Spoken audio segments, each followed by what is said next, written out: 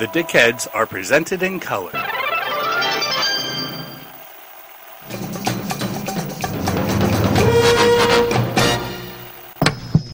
Hey, Dickheads! Like a pink laser beam of truth beaming from California and Colorado to your brain hole today. We have a special guest joining us on the podcast. Molly Tanzer is an author, writer, and specifically this episode, we have her on because she is going to be a judge on this year's PKD Awards. We're going to get into that later, but I want to introduce you to Molly and to her work. And before we get into the awards, Molly, welcome to the Dickheads podcast. Thank you so much. It's a pleasure to be on. All right. So you grew up in the South, in Florida specifically, I believe. And how did you get into reading and writing like fantastic literature and fantasy, sci-fi, that kind of thing? You know, it's funny. I am from the South. I was born in Georgia, and I moved to Florida when I was a teenager. And it's interesting. One of the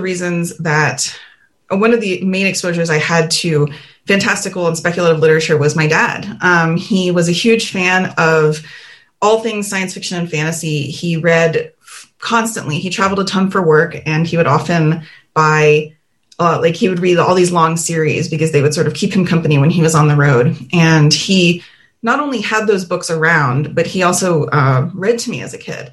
And so we would often read a chapter in bed before I would go to sleep when he was home. And those books were typically very speculative as well. Like we started with The Hobbit, and we started with The Chronicles of Narnia. We started with The Chronicles of Prydain. All of those classic stuff, all that classic stuff, right? And then as I became older and started reading more on my own, I started exploring all the books that he had brought home. And we had different tastes in fantasy. Like he often went for those like series by the pound ones, like Wheel of Time and things like that. Right. I enjoyed a couple of different things. Like I ate up the Pern books when I was a kid and read a lot of Xanth. Just a lot when I think about that in the context of sort of going back to those books and looking at them and being like, oh, these are interesting. But he really got me started in that way and encouraged me. And I was reading like Stephen Bruce, and I was reading Anne McCaffrey, and I was reading Ursula K. Le Guin and all of these amazing writers. Mm-hmm. Science fiction was actually a harder sell for me until I was a little bit older. But yeah, fantasy, my dad and I would just keep neck and neck with fantasy until he passed away. Yeah, I can see a lot of those roots in your work, coming to fruition. And I'm always jealous of you writers who had science fiction and fantasy reader parents because, my dad did a lot of reading, but it was mostly political science textbooks. But my mother and father did encourage me to read genre, and my mom did read some with me. But that's really cool that you and your father had that relationship. Did he get a chance to see the success that you had in writing? No, he actually passed away before he passed away before the publication of my first collection, A Pretty Mouth, in 2012. So he knew that I was putting it out. He knew that I was working with the woman who would eventually become my agent for my debut novel, Vermillion. But no, he saw like a couple short stories, but that was it. And so it's strange. He passed away 9 years ago this year. And thinking about how far I've come during that time period, it's one of my big weird thoughts is like that he influenced me and this became my life in a big way, and that he never really got to see it. So, but I think he knew. He actually told me right before he died, he was like, "You're going to be fine." And I was like, "Oh, thanks, Dad." And, so it was like emotional, but he was really proud to see the work I was doing even then. Oh, that's really cool. Yeah. I just lost my father recently, so I understand, and in part, my dad wrote political science textbooks, but the idea that he was like putting ass to chair was a huge influence on me. And it's really cool to hear that your father was such an influence in that way. Yeah. And on the reading that's kind of makes so much sense having read some of your work, like those influences. But I think as an adult, our influences change. And, when you went to college, I see a lot of the roots from the things I know about. For example, you studied art history, I know, and in school. And That seems like it had a pretty big impact on your work too. Can you tell us how those studies had an impact on your work? Oh, absolutely. Yeah. I do have a background in art history. I was an art history major in college, and I basically because I ended up in the AP art history class when I was like a senior in high school in like 1999, 2000, right? And I was like, I'm going to take this AP art history class. It sounds cool. And then I just fell in love with it in high school and did well on the exam. And then basically like the college that I went to was like, well, we'd love to have you study art history here, and here's a scholarship. And I was like, oh, sure, this is not my dream, but like I do like money. And so like I really ended up getting a ton out of it. I mean, it's because of majoring in art history that I studied abroad and lived in Turkey for 6 months right before we went into Iraq. Actually, it was in 2002, and now Turkey's so different. It was pre-Erdogan, right? So like I'm very interested in Turkish politics, and it's been like such a strange change to see Turkey now as opposed to Turkey when I lived there. And then, yeah, I feel like art history has found its way into a ton of the things that I write. I mean, I made a joke the other day that like, I know that I'm really enjoying the new novel that I'm working on because there's a scene, like, I know it's going to be one of the ones that I really relate to as a writer to my own work, because there's a scene where people stop to like contemplate art together and be like, yeah. And it's true. Like I often have scenes of everyone looking at a painting together and then like having their own discrete thoughts about it, and like tense scenes surrounding like people's reactions to art, because I'm often fascinated by that relationship that people have to art and the way that it can reveal the self. So yeah, I love it. And I ended up doing humanities for my master's degree, but I did a bunch of art history in there too, as well as all the other different fields that I was bringing together at that time.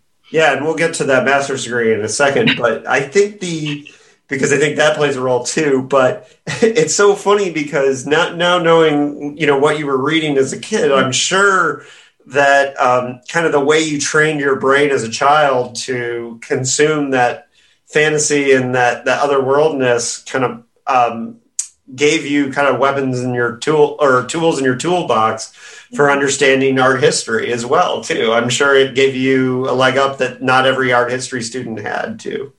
I think that's part of it, but I think a lot of it is that my family was all very arty. Like my dad as a reader, he was voracious, and as a consumer of art, he was often fascinated. We visited museums, and we had like, my mom was a musician, and so I don't want to say dragged to the symphony a lot as a kid, and, took music lessons. And so I had a very humanities based upbringing in a lot of that in those ways. And I was very lucky to fall to be in a family that valued the arts. And that really helped me. And I think part of my fascination with visual art in particular is that, there's been this new conversation on Twitter about people who don't have visual imaginations, and I don't have a visual imagination. I don't have a mind's eye.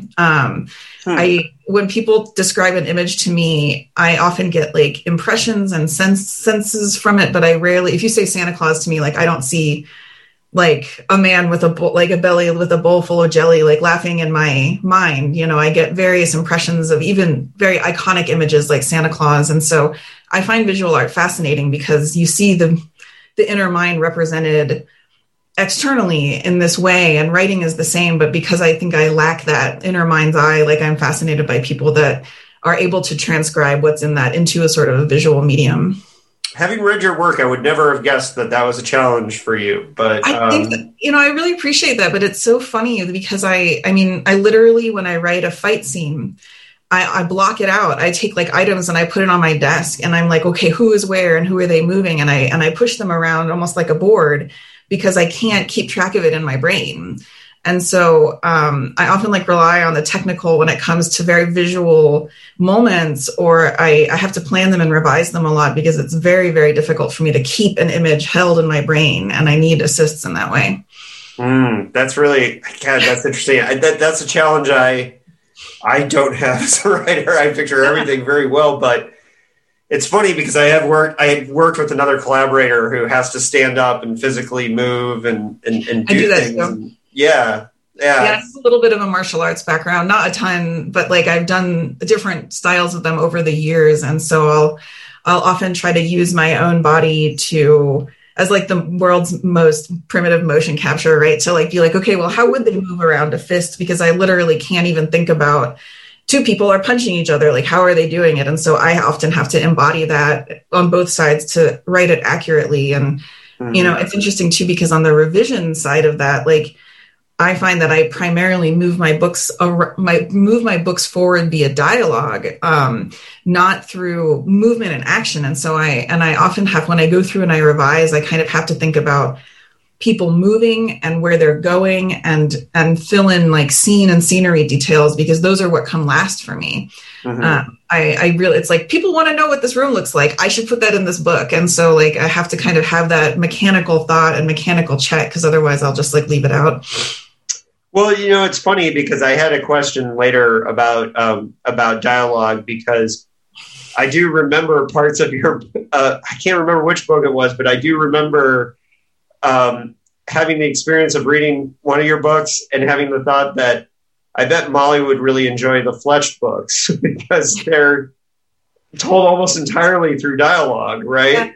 Yeah. And I had made a note to myself that in one of my reviews of one of your work, I had made a connection, and I said, I don't think anyone but me might not see this, but yeah, I was seeing that kind of connection because there was huge portions that were driven by dialogue. Dialogue. And yeah, it's something that I actually have been trying to, as I come to a better understanding of myself and my methodology and the ways that I work, it's something that I'm trying to adjust for, because I do think earlier things of mine were almost too dialogue heavy, or I over rely on, well, I mean, you know, these are all tools, right? You can't use this I get it over and over again, right? And so I want to challenge myself as I work and I grow and I change, to not only rely on what I always rely on. Yeah. And so like sometimes I'm like, you know, do almost exercise, like playing scales in my brain, where it's like, well, how could I change the scene without two people having a conversation to change it, and give myself that problem that I'm trying to solve. Yeah, it's well, you know, look, those Fletch books are amazing, and they're almost entirely dialogue. Like they'll have entire chapters where there's no action or named, you know, speech tags, anything, and I think they work. But anyway, yeah, for sure. Yeah, so you studied for your master's degree. You did a focus on slave narratives, and you know, what inspired you to work within that? It's a very interesting field. It is fascinating. Yeah, I mean, so it was the whim of fate, I would say. You know, one of the ways that my field was technically humanities, which had its own department that taught humanities classes to the undergraduate population and had humanities classes for master's and PhD. I don't think there's a PhD there anymore. But we would take classes outside of our department in literature and music and all these different things, right? And so there were sort of prerequisites for my master's that I had to take before I got into the later stuff. And I was like, okay, like, I guess I'll take 18th century literature. That sounds cool. I don't know anything I have read Robinson Crusoe. That is the extent of my knowledge in this way, right? And it ended up being a seminar on transatlantic, like novels of the 18th century that had a sort of transatlantic connection. And it changed my life. Dr. Candace Ward taught it. And I was just fascinated by it. I had not really ever encountered that in my education, which is a shame, given that like I had a really good education. I went to a really good elementary school, a really good middle school. I went to a high school that was focused on the arts. So it's like a public high school in Palm Beach, Florida, that is for like people who submit portfolios, and you have to keep like a high average to even stay there. And then I got a really good college education. And yet the idea of the transatlantic slave trade and even sort of slavery in the States, especially growing up in Georgia, was like nothing that I was ever really taught. It was very sanitized as a child. We learned that racism was something that happened in the past, but then like Dr. Martin Luther King changed all that, and now it's a fair shake. Now it doesn't exist. I'm turning 40 this year, right? So like this is, this was during the 80s when that sort of like, oh, inspiration, anyone can do it now. We've solved the problems. And especially in Georgia, slavery just wasn't talked about. And so when I started learning about sort of British colonialism, that made me address the lacunas in my own education. And it became something that I was like very, very interested by because it was almost entirely new. And so a lot of these novels did have like slaves or slavery depicted in them. We did read some actual 18th century slave narratives, of which there are a few, but a lot of it was white writers, especially women writers, who used the novel as a form of advocacy to advocate for amelioration and then later abolition of like West Indian slavery. And so they were these popular, and I became fascinated with this idea of the novel as advocacy. You know, how many avenues were there for women to be real advocates in the 18th century? Like their lives were often very constrained. And indeed, women were kind of used as this argument for Jamaican slavery, where it was like, well, women have to have their coffee and their tea and their sugar and these products of not just West Indian slavery, but also like those sort of plantation system in India, right? And so women were often blamed for the need for these products of empire in the British Empire. And so it was fascinating to me to see women writers using their art as a site of resistance against that, where they're like, no, these are terrible things. And there's weird and hilarious missteps. And there's tensions there. But I really saw it as like a fascinating time for women as writers trying to make people's lives better through like popular novels. I don't know. It was a fascinating time to, I just really loved that time in my education when I was studying this. So. Yeah, it sounds amazing. And I'm wondering, before Don Wollheim first put the word science fiction on the Pocket Guide to Science Fiction, and that we had like a name for this genre, there was sci-fi and fantasy being written that just didn't have a name. And I'm sure, did you ever come across in your studies of slave narratives, like kind of stealth slave narrative fantasies and science fiction, or is it more straightforward, like we're the advocacy and we're telling our story as it happened? Yeah, that's a really interesting question, especially because like when I was dragging up names from my past, right? So like when I was doing my MA, there was actually kind of a question coming out about one of the primary sources that we have, the narrative of Odule Equiano, which is like a story of the story of a slave in his own words. And he basically writes this tale of growing up in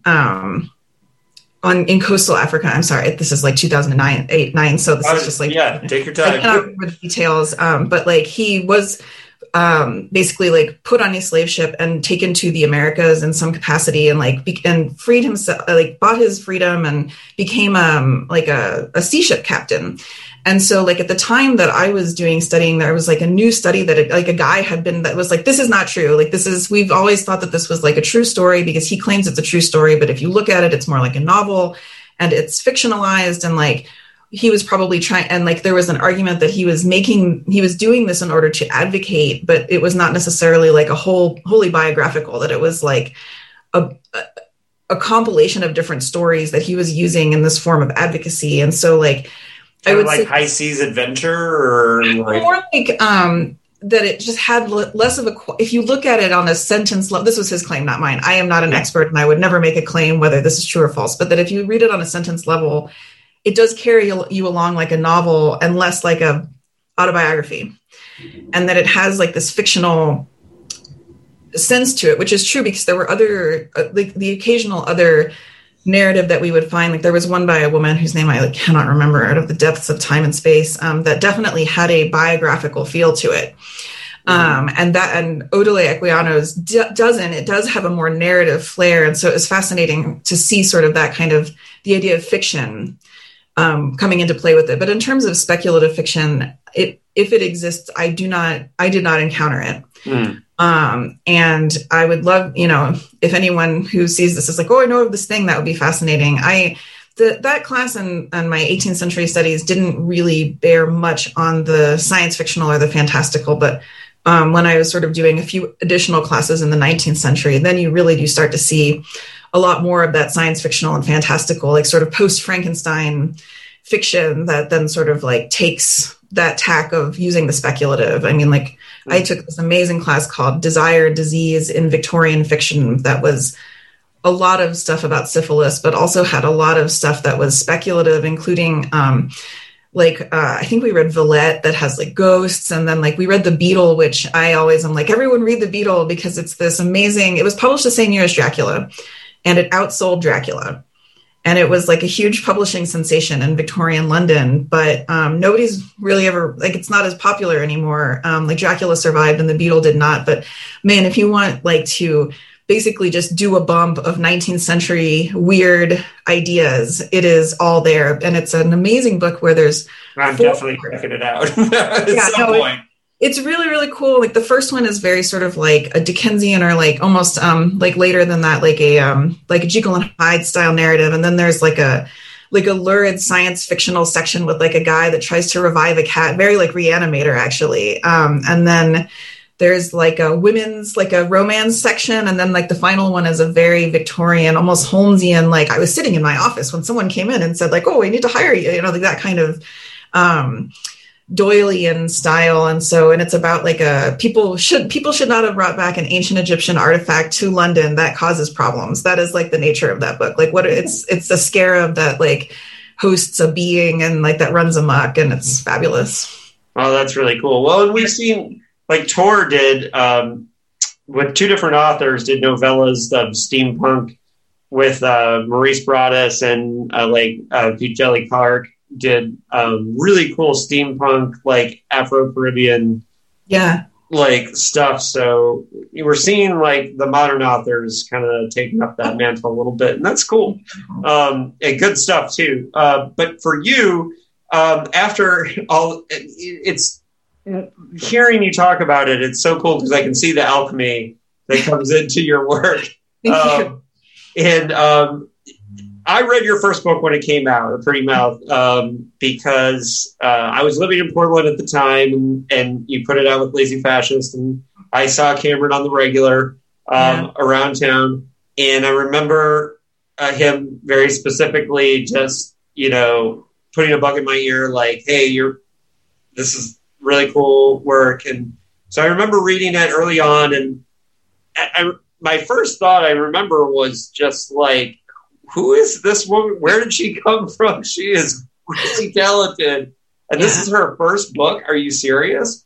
Thank you. That means a lot. I appreciate that. Yeah. And I remember, I'm being upfront with everybody, with you. Like, you write a lot in an era I don't generally enjoy, sure, which is the Victorian era. And so it's funny because I remember distinctly thinking with a lot of these stories, like, this is totally not my jam, but oh my gosh, it's so good in winning me over. And that's something that I say is a big compliment. And I want people to realize that, like, it is not a genre that I'm typically into, but I totally love it. And we're going to talk about your novel Vermillion, which I absolutely love here in a little bit. Yeah.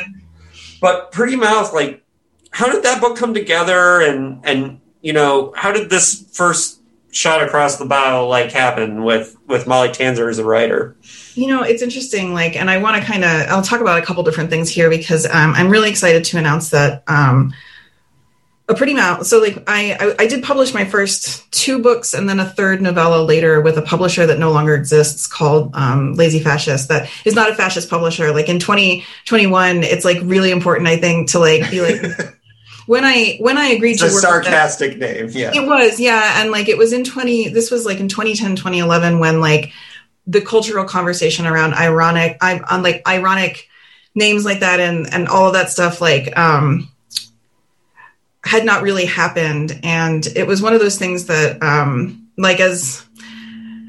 it's just like, it's such a strange name to hear out of context, right? And this like post-Trump, or like not even post-Trump, but like post-Trump presidency era, right? And so like we did end up with a very lazy fascist. Yeah. And so like just to explain that to anyone who may not know me or not know this publisher, that basically that publisher was the avant-garde wing of the Bizarro movement, of the sort of Eraserhead-based Bizarro movement. And then that imprint in particular sort of took a different approach to Bizarro. And so, yeah, like those books have fallen out of print and they are going to be republished this year. I think in May, I'm not quite sure, with Word Horde, who put out Vermillion. And I'm really excited that A Pretty Mouth, which is a sort of mosaic novel or collection of short stories, and then my second novel, The Pleasure Merchant, and then a novella called Vermillion will all be out through Ross with sort of authors preferred editions, because I did an edit on them, me here in 2020, or back in 2020, not 2012 era me, that we're very different writers. That collection came about because I had written a story, or a novelette, I suppose, called The Infernal History of the Ivy Bridge Twins. That was a Lovecraftian 18th century picaresque about incestuous twin necromancers that came out in Silvia Moreno Garcia's anthology Historical Lovecraft. And around that time, in like 2010, it was historical fiction in general was like a very hard sell. That was like the glory day of the you didn't know your neighbor was a fairy urban fantasy, like sparklecore. I don't know what we would even call it in retrospect. And it was cool. And I read a lot of that stuff. Like, I'm not against it at all, but I just don't write that. And so she put out this call for historical Lovecraftiana. And I was like, I'm your girl. And I typed up this novelette, and it is pretty weird and wild going back through and reading it as I did last year. And it was republished in Ross Lockhart's Book of Cthulhu, which was like a huge anthology of modern Lovecraftiana. And then my editor, Cameron, read it, reached out to me and was like, would you like to turn this novelette into a novel? Would you like to work with me in that way? And I was like, well, here, I have a pitch for you. I'd like to write about different generations of these twins and do kind of like a Blackadder style anthology series with like different eras that this family has existed, the Calapash family. And he really liked that idea. And that's how A Pretty Mouth came about. Yeah, and it's a really excellent book, and just and what was cool at the time, and one of the reasons why it was such a neat thing, was that I hadn't seen anything like it, and and it was such an original piece of work, and I think that was always like the first thing about it that impressed me. And and Vermillion, was Vermillion or The Pleasure Merchant your next novel? I had this strange publication. So like, I actually wrote the first draft of Vermillion before I even wrote like the Ivy Bridge Twins, but it got revised. And like, my publication order is like A Pretty Mouth came out in 2012. And then I had a collection called Vermillion come out in 2013. And then Vermillion came out in 2015. And then also that year, The Pleasure Merchant came out like in a later month of 2015, because I had been, for a while, this is why I like weirdly burned out recently and like had to kind of take some time away and rest, because I was just really, really, really, really writing a lot at that time. And so I'd written Vermillion and revised it, and that book took forever to sell because nobody thought that they could sell it. And only Ross was willing to take a chance on it. And then which is crazy to me, because it's interesting. Obviously your most commercial thing. Like, it really is. Like, it's strange, and it's still. It is strange for any author. Like, selling out or earning out, rather, I should say, is something that all authors aspire to. And it's rough. It's a rough industry out there to like earn out your novel. And Vermillion earned out almost instantly. And I still get royalty checks that are like more than a dinner from it. And I'm like, thank you. My best-selling novel that came out through a publisher that does not have, the same kind of book or pull as someplace like HMH or Tor or any of those other publishers. And yet it is like far and away my bestseller. It's far and away my most popular book. And no one was willing to look at it except for Ross. It took 1.5 years to sell. Which is so crazy to me, because on paper, Vermillion seems like the most easy sell. So give people an idea of the concept of Vermillion. Vermillion is a weird Western about a psychopomp. And psychopomp is a word that we get out of ancient Greece, and it means like soul escort. And it's like, so like Mercury or Hermes, I guess, or like various other mythological figures throughout history are considered psychopomps. Like, if you escort the dead into the world of the dead, that is like what you are called. And so in this, however, it is like an alternate history where ghosts and there are some talking animals, and spirits and supernatural beings abound. And so our heroine, Lou, is sort of like a gender fluid individual who's also biracial, and she's living in San Francisco of 1870, and her profession is psychopomp. Like if you are experiencing being haunted, she will come to your home or wherever this haunting is occurring and try to reckon with the dead and get them to pass smoothly into the afterlife, because like the longer the dead stay in our world, the worse that is for everybody. So she sort of performs this necessary office, and she has sort of a cool, I mean, this was like 2015, right? So she's got the full on steampunk arsenal of like everything you could possibly imagine, with like a hand, like a doctor's bag full of like weird arcane items, like a bee that you can wind up, that the dead, like when they hear it, they become fascinated by it. And she also has an archaic pistol, the Lamat, which was an amazing firearm from the past that had both like a revolver and also like a smoothbore cylinder that you could fire either buckshot or like a 60, like a big shotgun shell. Basically, it was like really crazy hand weapon. And she makes her own bullets that are infused with vermilion powder, the like red mineral, and vermilion, hence the title of the book, which was not the original title, but was a good marketing move by Ross. If the dead encounter vermilion, it freezes them. It basically like stops them dead in their tracks, so to speak, which is an idea I wholesale stole out of Hong Kong cinema vampire movies like Mr. Vampire and a ghost love story, and all of those sort of hopping vampire style. Hopping vampire, yeah, the like Yangtze, Jiangxi, where you will see, like, if you've seen these movies, basically like there's like a red piece of paper that someone has written characters on with vermilion ink, and you slap it on a vampire's head, and they're like, and they freeze, and they can't move anymore. And so like lifting that from Hong Kong cinema and just sort of like, I took a lot of different influences with it. And she herself is half Chinese. So is Vermillion the first attempt at a novel that you made or wrote? No, it is my debut novel in that it was the first bought and first published. However, I wrote two books before that one I trunked, and the other I just deleted off my laptop because it was like during the time that they'd done Harper Lee so dirty with Ghost at a Watchman. And I was like, if I ever make it famous, I don't want anyone, I don't want anyone trying to make a buck on my juvenilia, right? And so I just deleted this novel off my computer, and no copy exists as far as I know. So Vermillion was my third attempt. Just because one of the other things that we have in common is my first attempt at a novel, my first serious novel was Hunting the Moon Tribe, which was also Chinese vampires. Oh yeah, that's right. We bonded over that at Lovecraft Film Festival. Yes, we did. Chinese vampires and the hopping kind are I'm a big fan of too, which is one of the reasons why Vermillion like hit me so well. Thank you. And I don't mean this as an insult, but like with Pretty Mouth, one of the funny things, I mean this as a compliment. Like one of the things that I thought about your work early on, and a lot of your work, is that it's operating on a level that sometimes I don't know, because I know you're putting a lot of your studies and things into it. Mm-hmm. And so I just know that, okay, I'm not getting everything, but I know it's really cool and it's really smart. And one of the things I like about Vermillion is Vermillion is a book that I get it. I get all of it, and I know some of it I had to look up and some of it I had to, but mostly I connected with it really, really fast. So I love Vermillion and that is, I definitely think it's a good starting place.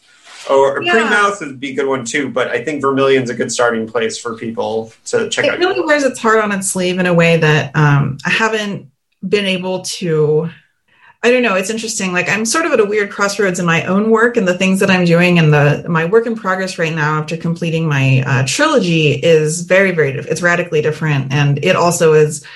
It's fully a second world fantasy. It's not historical at all. It's set in another world, but it's also wearing its heart on its sleeve in a way that I felt free to write, in a way that I have not sort of felt free to write since I was like composing Vermillion like a zillion years ago. And so it's interesting hearing you talk about this, because I sort of know my compositional state of mind when I was working on Vermillion, and now I feel like I'm in the same space again where before I was kind of doing something else. So I'm glad to hear that. Yeah. And so, and I want to So it's funny because your work has been called horror, fantasy, science fiction, erotica, Lovecraftian, bizarro, new weird. Has been called all these things, and I think yes, yeah, sure, yeah, it is a thing. But at the same time, like I think that's so rad that it gets all those names, because really in the end, when, especially for people that have made it this far in the interview, and they've been hearing so much about your roots and what you read as a child and all the things, it's such a great alchemy of you as an author and your influences and your work. And not every author is such an original blending of these things, and that's one of the things that I appreciate about your work. So the Pleasure Merchant, like what was that about? Pleasure Merchant is what is the Pleasure Merchant? It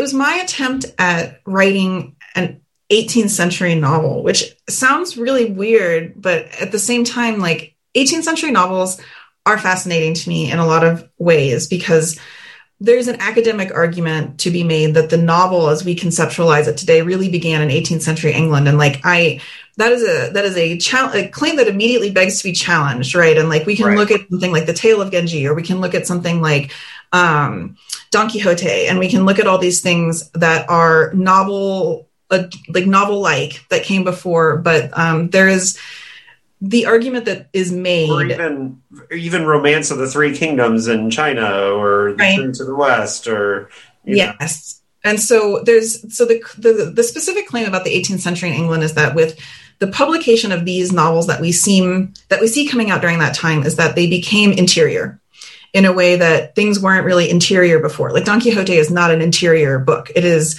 a romance in the sense that he is like going forth and he's adventuring and he's doing all these things. I think like Genji is much more interior. But that when we start the 18th century, we see books with titles like Robinson Crusoe, or The Memoirs of Miss Betsy Thoughtless, or I see. Okay. Clarissa, right? And like the reason that these are their titles is they're about these people, and they mark their internal change from one point to another in a way that you don't really see a bunch of events that happen. Yeah, like they're that sort of idea of like a soul that changes over time is maybe what the novel is. And like part of the problem, I think, when we talk about the novel is that the novel has become our primary mode of consuming, and it has like a prestige status, right? Like a novelist as opposed to like a short story writer. Like there's sort of a legitimacy that novels confer that I think is undeserved, and makes it sort of that we want to claim that things are novels, and like the novel means a certain thing. But anyway, so like that's my magpie brain again. But like when I set out to write the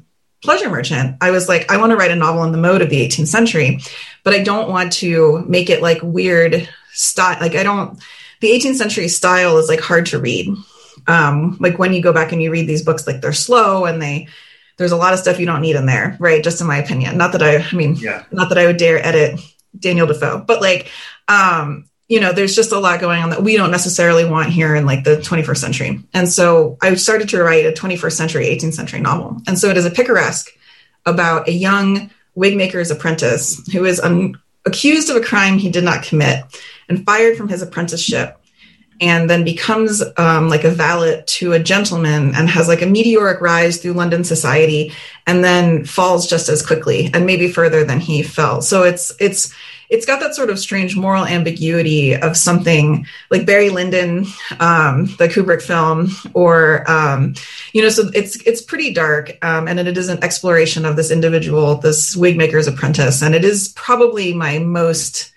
I don't really do the erotica thing as much anymore. Like that's just not the mode that I use to express myself, but it's probably my horniest book. I would definitely say that like if you're interested in like a horny book, that is definitely the one for you. And it will be coming out later this year as well. So from WordPress, right? Or WordHorde, sorry. WordHorde, yeah. He acquired all three of my out of print backlists and will be releasing them as like almost like a set. So Ross is a very smart man, smart editor. Yeah, he's fun to work with. Yeah. And so then you started working with a New York publisher on a trilogy, but they're standalone novels. Yeah. Can you tell us about the Diabolicist Library trilogy, and I'm probably said that wrong, but this trilogy you just finished, right? I did. It just concluded last year. So the Diabolists Library are 3 standalone novels that do kind of fit together. They reward the reader of all 3, but you can read them in any order, and they're about 3 different sets of people, and that's how I kind of wanted them to be as I wrote the first one as a standalone. And my publisher was like, we'd love to see another. And I'm like, well, one of the reasons I dropped out of my PhD is like, I don't have the attention span to work on something for like multiple years. Like I get really into something and I write it and then I'm done with it. And I was like, there's no way I'm going to survive writing a trilogy about these same characters. Plus, I think that the first one, Creatures of Will and Temper, it's a self-contained story. I always imagined it as having a beginning, a middle, and an end. And I didn't want to milk it for more than that. Right. It had concluded in my mind. And so the first one is sort of a woman-centric, potentially feminist, depending on how you define that word, retelling a picture of Dorian Gray, but with like lesbians and sword fighting and demons. And if that sounds good to you, you will probably like it. That seems to be people's experience of it. It's probably my favorite book I've published to date. The second one is called Creatures of Want and Ruin. It is set on Long Island during the Jazz Age, and it's very. And my family originally is from Long Island. We're not Southerners by nature. My parents moved when my mom was pregnant with me, and both my parents are from Long Island. I used to go to Long Island all the time as a kid, and I wanted to write about my experiences going out on the bay and fishing and boating and the sort of culture out there. And so that middle book is very like F. Scott Fitzgerald influenced, as well as pulp fiction influenced. There's like references to H.P. Lovecraft and Clark Ashton Smith and things like that in there, because one of the characters is a big reader of the pulps during that time. And then the third that came out last year, almost exactly a year ago, April 20th, I guess, well, that's the date. We're recording this on April 18th, so about a year ago. We're almost the anniversary. You're right. Yeah. Creatures of Charm and Hunger is set at the tail end of World War II, and it takes place in the north of England in a village called Hawkshead, which is like a very remote village in the Lakes area and Lakes District. And it's actually where Beatrix Potter was lived. And it's close to where like a lot of sort of iconic British authors existed. And it's about like a young Jewish refugee who has left Germany and is hiding in the north of England in this tiny town to escape the Nazis. And yeah, that one, I'm very excited. It was just a finalist for the Colorado Book Award. And again, the genre of historical fiction, when they have like a fantasy and science fiction category, and like, I'm happy with anything. Like, I love that it's in historical fiction because it is very historically based, but they actually told me, they were like, we're not sure we were going to put this in the category. And I was like, that's me. So that was kind of fun. Yeah.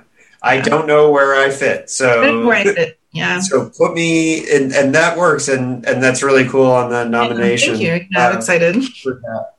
And speaking of awards, which is the reason we're here. Oh, yeah, that's right. In the end. Well, no, and I really wanted everyone to get a picture of you and your work and everything that you've been doing. And speaking of somebody who met you very early on in your career, all through the way, I've been so impressed with everything that you've done and have achieved so far. And I know we have a long way to go. So and a lot more work to do. We both we were both starting with bizarro fiction and doing all those things, and then sort of been moving into other creative modes since then. So it's nice to meet a fellow traveler or talk to a fellow traveler in that way. Right. And, it's been awesome to see that. And I think one of the reasons why, when I heard that you were going to be a judge for the PKD Award, I was very excited because I know you're a person of very good taste, but I also immediately foresaw that I wanted to have this conversation because, we cover, we've been doing this podcast for 3 years now. And every year when the PKD judges are announced, we mention it to our listeners and we remind people the address where they can send books, to be considered and all that. In our first interview, fellow Colorado, our first interview on this podcast was Carrie Vaughn, who also from Colorado, because right after we started the podcast, she won the PKD Award for the incredible novel Bannerless, and so we had her on. So there is Colorado PKD Award symmetry here. Yeah, she actually we don't live too far from one another. Carrie's like a friend of mine, and she actually Bannerless came out through the same publisher as my Diabolist Library trilogy. I've been like I love her work, and I was fascinated by Bannerless, and I was really excited on that one. Yeah, that's really, really good. Yeah, she was our first interview. Oh, that's so cool. Yeah, she's great. Yeah, and so, but the PKD Award, she won the award for this, and a lot of people don't realize that. I know some people they think that the book should be awarded to the most what is reality book that came out of the year, or which book questions reality the most, or tricks people into thinking that the main character is not an android, or whatever they think is. And, it's funny because as the people who do the PKD, we've read now 26 PKD novels for this podcast. People a lot of times don't realize that a lot of what makes PKD isn't so much the things that have made the PKD movies, his humor, but most of all is his commitment to how much of that output were paperbacks. Yeah. Right? Yeah, absolutely. Yeah. So how did you get involved in being a judge? Like, this is awesome. I'm jealous of your role here. I want to know how that happened and why. Well, I'm not quite sure on the whole process of it, but basically, the Philip K. Dick Award is a juried award, and typically those juries are comprised of current authors in the field. And I knew one of the jurors last year, and he asked if I would consider the idea of being a juror, maybe. And I was like, yeah, sure. I guess, because they kind of I guess you're allowed to sort of suggest someone on your way out. Mm-hmm. And so I was like, that sounds interesting. I'd be curious. I've never done this before. I've judged a few smaller things over the years, but nothing so grand as the PKD. And I was thrilled when apparently that, they considered me worthy of this honor and reached out to me. And I said yes, and that I would love to be a part of the jury this year. And so I'm not quite sure how. And so I don't know how often people say yes or no. I was not involved in that process. I just said yeah, maybe, a couple, at some point. And then that was followed through by the awards committee. The mass market paperback is almost like a thing of the past at this point. Now it's a sign, the mass market paperback is almost a sign that you've really made it. If you get a mass market trim size that usually that comes after a massive success in either trade or hardcover, right? And it used to be that trade mass market paperbacks were the bargain basement title, right? That's the least prestigious now, and now it's a weird benchmark of oh, you did so well that we issued a mass market of your work, and it's just oh, an honor I have never even considered at this point. So it's kind of funny. Yeah. Do you have a history of reading PKD? And it's not required. I'm not as familiar with his work as I should be. I've definitely read a few things over the years. I'm more familiar with him in adaptation. I have read Do Androids Dream of Electric Sheep, and I began something else and then set it down. But no, I'm not as versed in his long form fiction as, but I have seen a ton of his adaptations and things like that. But yeah, no, it's interesting. I have been thinking about very close to you too. So he's buried in Colorado too. So do you know where? I think near Fort Morgan. But they have a festival for PKD in Fort Morgan, and I'll have to check it. Yeah, I've not heard of this somehow, in spite of living in Colorado since 2009. So I will have to check this out, but I'm not quite sure where and off the top of my head, I don't know where Fort Morgan is compared to me. So I'll see if it's drivable. I think it's pretty central because, and the reason why PKD was buried in Colorado is that he was born, I believe, he was born in Chicago, but briefly after a short time after his twin sister died as an infant, and she was buried in Colorado. And so he was buried with his twin sister, which is one of the reasons why twinning and weird doubles and doppelgangers are an ongoing theme in his work because of the sister. And so they're buried in Colorado. Sorry to get off on a PKD. No, that's like fascinating. That's almost kind of the premise of. I wonder if that's sort of where the idea of the premise for The Prestige came from, because that's sort of part of the novel, not the film, which cuts out the frame story of The Prestige. But in this frame story of The Prestige, which is also about identity and twinning and all of these things, there's like a frame story about someone whose like infant twin passed away, and yet they have this sense of being doubled and having a relationship and things like that. Yeah, well, the ghost of his sister looms like over his work in a way that it's really fascinating if you are looking for it in his work from time to time. And even some of the pulpiest and cheesiest of stories, like little hints of the sister kind of end up. And, I mean, one of the frustrating things with PKD is, and as somebody who's just done a podcast breaking down 26 of his novels, is that we can tell when it's happy Phil and when it's getting divorced Phil, and so many of these things. I believe it. I absolutely believe that. Given how much given the upheavals that I have experienced in just the span of time that I have been writing professionally, I can look back on my own work and be like, oh yeah, that's when I was getting divorced, as opposed to like other times in my writing career and stuff. So I absolutely believe that. That's fascinating. Yeah.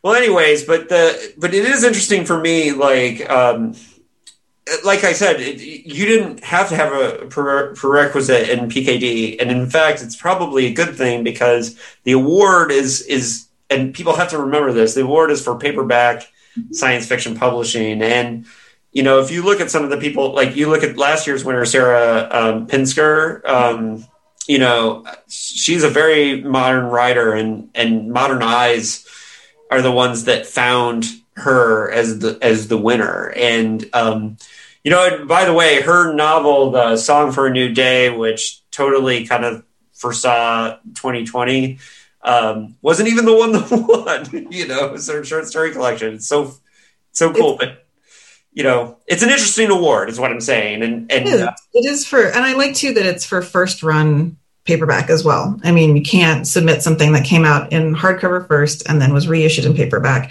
It is for paperback originals, and I do think that is really nice. And it does sort of, I mean, when I was asked to do this, I looked over the history of the award, because I was aware of it, because I remember, when Carrie won, and also, I mean, I've met like Meg Elison and a couple of the other awards over the people who've won over the years, and I was like very fascinated to see sort of like what the on the Wikipedia, there's like all the finalists and the winners and things like that. And I did a little bit of my own data management, and it's fascinating to see like small press reigns supreme with it. It's like, I think the last time Tor won was 2012. HMH they're based out of Boston, and they're not Big Five, but they were just acquired. I don't know. They were just acquired. So like, who knows at this point, but like, they're still a large publisher. HMH is a large publisher, and those two are the only huge publishers that have won over the past 10 years, essentially. It really is a place that, like, not just paperbacks, but especially like revolutionary small press paperbacks, I think have a place to really be exhibited, and you can kind of see what's going on with like things that publishers weren't as willing to take a chance on. Well, and I think it's also the way that the publishers interact with the judges in this award is very important. Like, I personally believe a couple years ago that Cody Goodfellow's On America should have been in the contention. But speaking personally as the person who sent a lot of emails to Kingshot saying like, "Hey, these are the judges. You guys got to do this." If the judges they're a jury, and you have to be able to put the work in front of them and make sure that they know that it exists, because, you guys are going to be reading a lot of work specifically for this, and it's up to the publishers to do it too. So you can't be upset with the jury if the thing that you thought should win wasn't there, because a lot of it has to do with, making sure that the jury has knowledge of what was released in the year too, I think. I think that the committee does a pretty good job reaching out to people, but you can't twist people's arm to send a book. And last year was very interesting because of, from what I heard, just because of COVID and stuff, there were a lot more ebooks. And I hope that the willingness, this year, the jury, we're all very excited about ebooks, like send ebooks. It's great. Physical copies is great too. Like, just our names and addresses, I think, appeared in Locus, and they're findable on the website. And, so like, find us and look at us, look us up and send us copies. And, we actually, we have a Slack set up and we have everything. And so like, even if you can only sort of track down one of us, we will give it to everyone else. And so like, we're very hopeful that, as always, that publishers enthusiastically submit to us. And I know that we've all sort of the jury talked about how we are all keeping an eye out for things that we want to see, and we want like people to send. And so I've actually sent in a few requests to the award committee to be like, this is a book that I would like to see, like, please pursue this one if you can. And so hopefully the fact that all of us seem very enthusiastic about finding off the beaten path things will mean that we'll get off the beaten path things. And then we'll also like find people that we can actively be like, send us your books, please. Like, we want to read them. We want a full picture of the field so that we can make the judgment. Mm-hmm. Yeah. And just keep in mind too, and I'm reminding people and the authors that are out there, that it doesn't have to sound like or feel like Philip K. Dick wrote it, or a lost PKD book. It can be, it's just a paperback original. And go ahead. Something too that like, what I hope that anyone who might be encountering this in the wild, who has a book that they might think is eligible, like, don't pre-reject either about like, well, is it science fictional enough? Like, is it science fiction is a question that we are going to be discussing, and what that means, because science fiction can mean all different kinds of things at this point. And we would rather be the ones to decide if something is science fiction or not, rather than someone who's like, well, there's only this speculative element, and is it too fantasy? And it's like, just send it. Is it too horror? Is it too... just send it. Send it. Like, if it's horror adjacent, if it's horror with a science fictional element, if it's fantasy with like a science fictional, just send it. We want to read it all. You guys do the deciding there. Don't reject. It's like a huge thing. I think authors and sometimes publishers are far too willing to be like, oh, well, they won't even look at that. And it's like, you never know. Like, you really never know. Like, Bannerless, I think, has some very high concept science fiction stuff in it, but it's a murder mystery. It is a detective story, and it has roots in noir, and it has roots in all different kinds of things, but it is science fiction, and it won. And so I just hope that people who are familiar with the award, start to realize that, like, we want to see everything. And Bannerless, part of what's cool too, I just because you mentioned that novel and I loved it. It's great. And if you go back and listen to the Dickhead's first interview with Carrie, you can tell it was funny because I had just finished rereading The Dispossessed by Le Guin. Oh, right, yeah. And then read Bannerless, which is entirely influenced by The Dispossessed, because Bannerless is almost like a murder mystery crossed with Dispossessed in many ways, in the kind of anarchist ideas that were in there.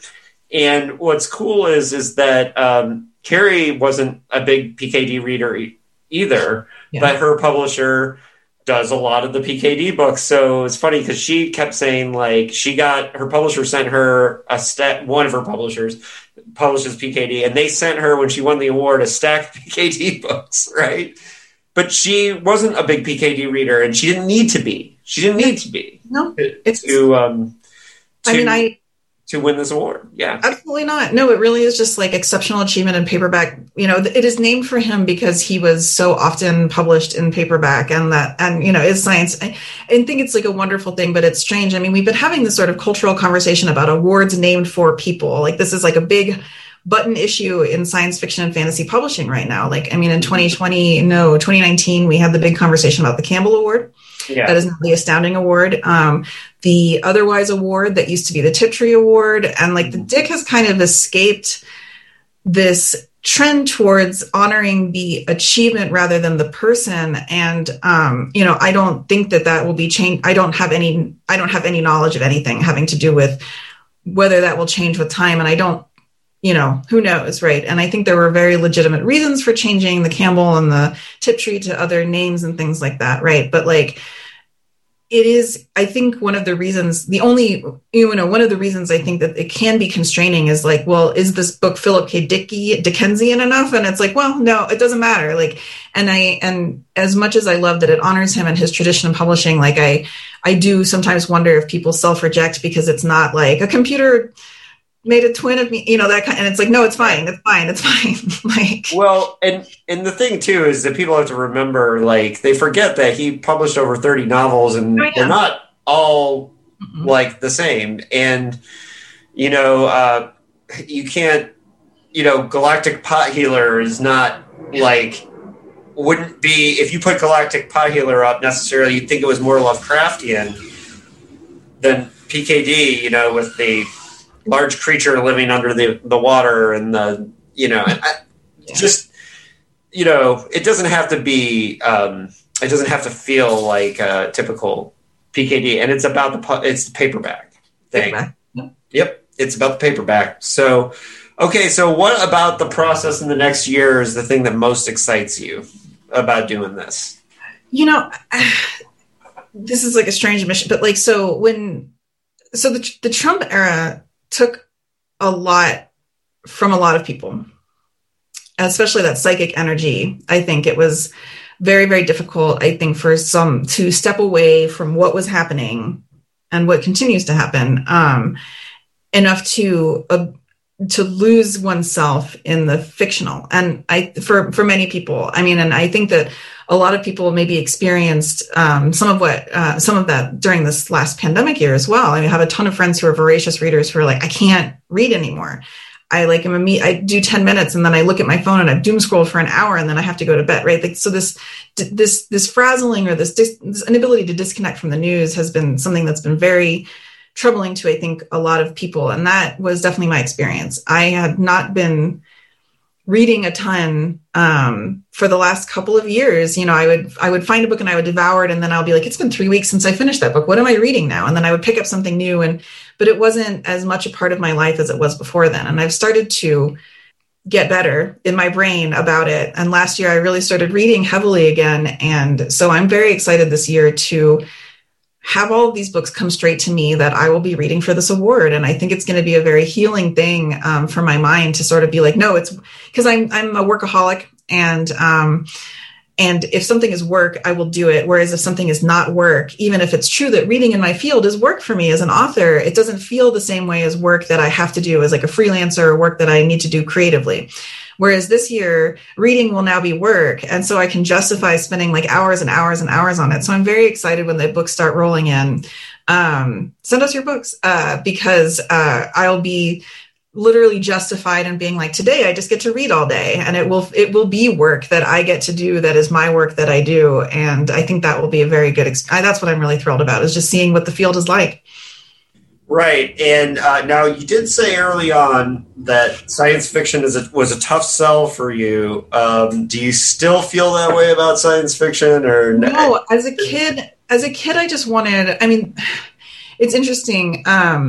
As a kid, all I wanted was like to ride around on a dragon or large beast of some sort and like slay monsters in another land. And these days I tend to be a lot more interested in various kinds of vegan baking.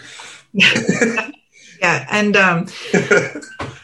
I think probably one of my favorite books that I read last year was science fiction. Becky Chambers' To Be Taught If Fortunate, which like I can't even talk about because I'll start crying. Like I have not ugly sobbed over a book like that and I have not since.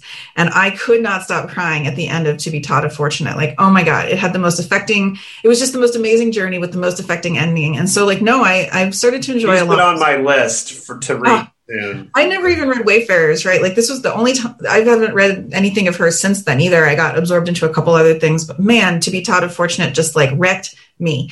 And I've so heard such amazing things about her work.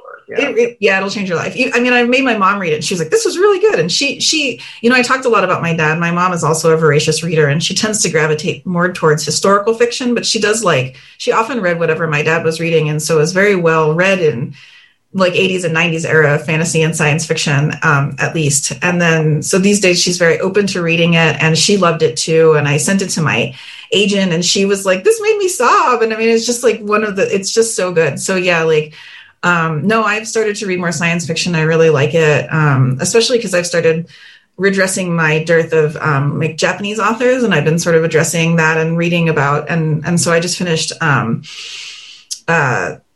Why can I not remember? Woman in the Dunes, which is sort of like, is it science fiction? I don't know. I'm reading. Next up is of his for mine is Inter Ice Age 4, which by Kobo Abe, which is very science fictional. And so like I've been reading some of that, and I've been reading more science fiction in general to try to prep for this. So yeah, I don't know. I changed, and I think that's fun. And so like I'm very excited to read, especially some hard SF. Like that's something that I rarely pick up on my own, where it's like this book accurately represents science, and I'm like, cool. And like that doesn't compel me. Not normally your thing, right? So if when I hear something about a book that makes me like grab it immediately, that's usually not it. And that but I'm really delighted to have an opportunity to read books outside of my normal sort of like, oh, I gotta have that, or I gotta have that. So yeah, and you brought up something now.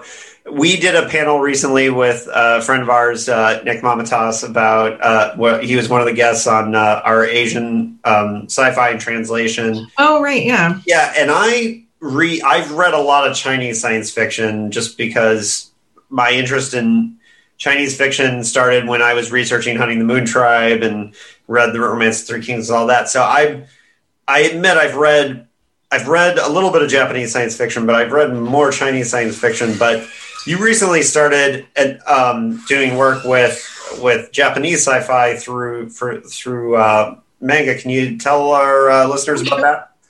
Yeah. So part of what I do these days, my main side hustle is I work in manga adaptation. And so like some publisher, like basically I don't translate Japanese. But I do have a little bit of a background in the language that's from like thousands of years ago when I was very young. And I understand a little bit about like the grammar and things like that. And so I'm in a good position as an adapter, where basically I take a raw translation and I will do things to it to make it read a little bit more vibrantly in English, because that's one of the problems that we have with works in translation is that there's this sort of tension between like wanting an accurate representation of the work and then wanting the people who are reading it in the new language to have the same localized, vibrant experience of the work that someone who is reading it in the original language would, right? And a one-to-one translation can never achieve that, just because that's not how language works. And so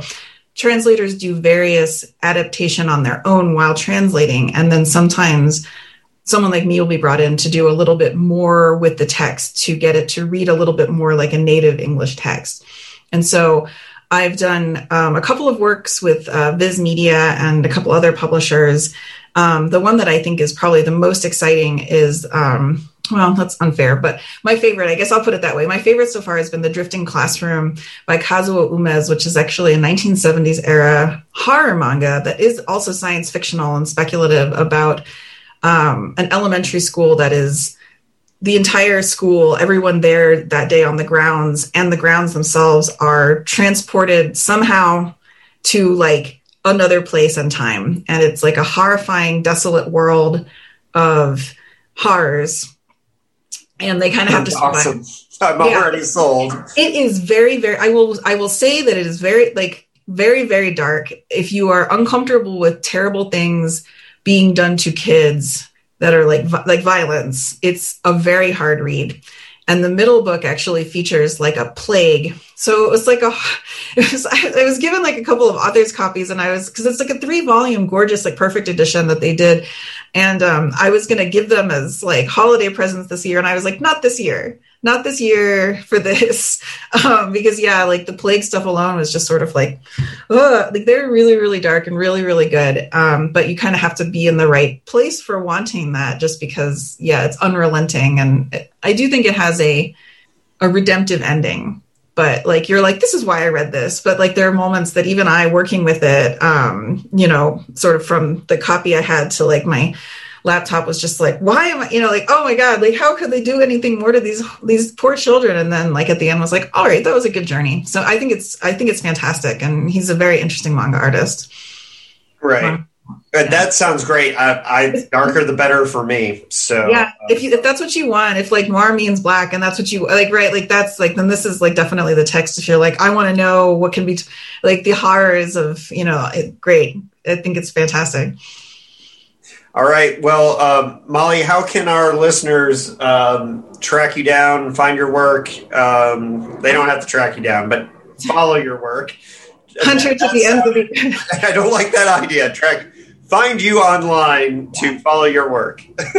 I'm on social media. I think my Instagram handle is like @Molly_Tanzer. I'm Wicked Milk Hotel on Twitter, but I'm on both of those sites. My Facebook, I keep a little bit more locked down just because it's Facebook. But if somebody's like, hi, I heard you on this thing, I'll like immediately friend you, but like a weird rando, I'm always just like, who are you? And are you going to yell at me? So like, Twitter and Instagram are the good ways to find me. I have a website.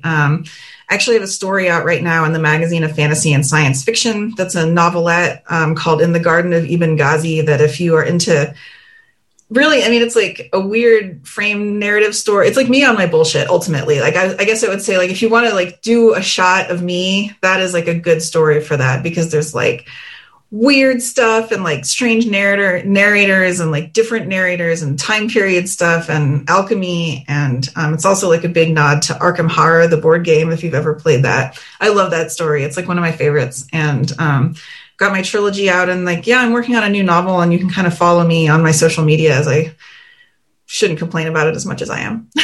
Well, and let's point out that is also a direct connection of your history to one Philip K. Dick, who sold his first short story to Tony Boucher, the co-founder of the Magazine of Fantasy and Science Fiction. And his first story. Also, Richard Matheson sold his first story.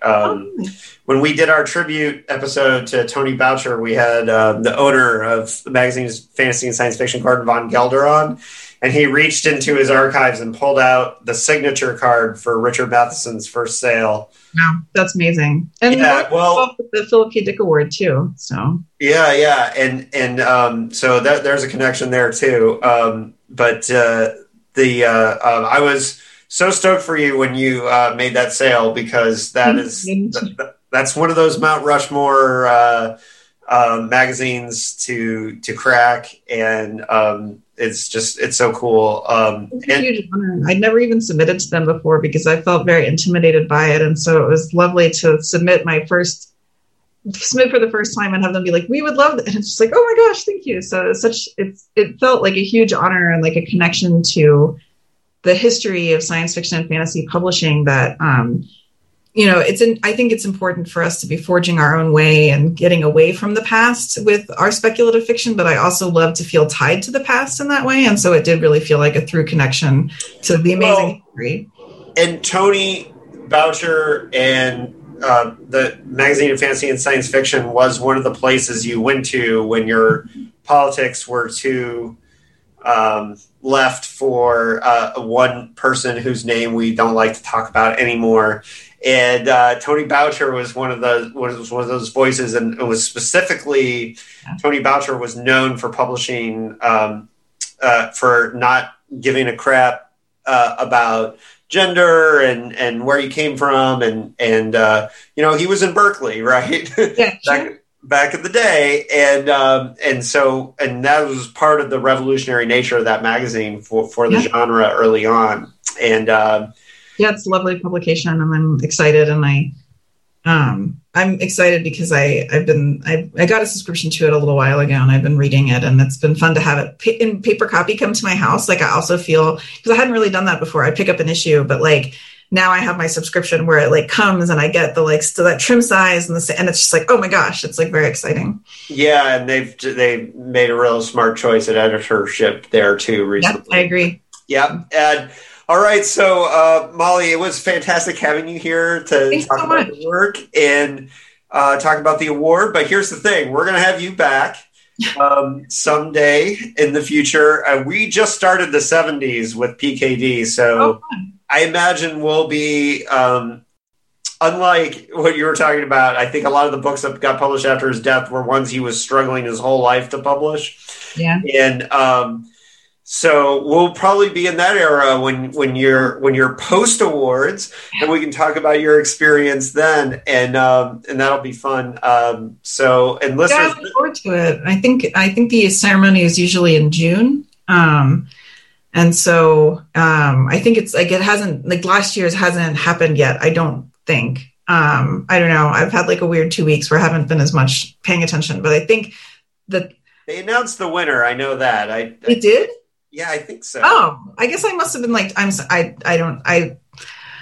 could be wrong. I maybe announced the nominees actually. I thought maybe the nominees had been announced, but I don't know if I think that they took their con online, and I think it was like they made the choice because it was in May or June or something like that. So I'll have to look that up. But yeah, well, we'll find out, and all the information about the awards will be in the show notes. And as always, dickheads, keep it paranoid, stay paranoid, and we'll be talking to Molly again when the award is finalized. Yeah, it'll be great to see you all then again. Thanks so much. This has been really fun.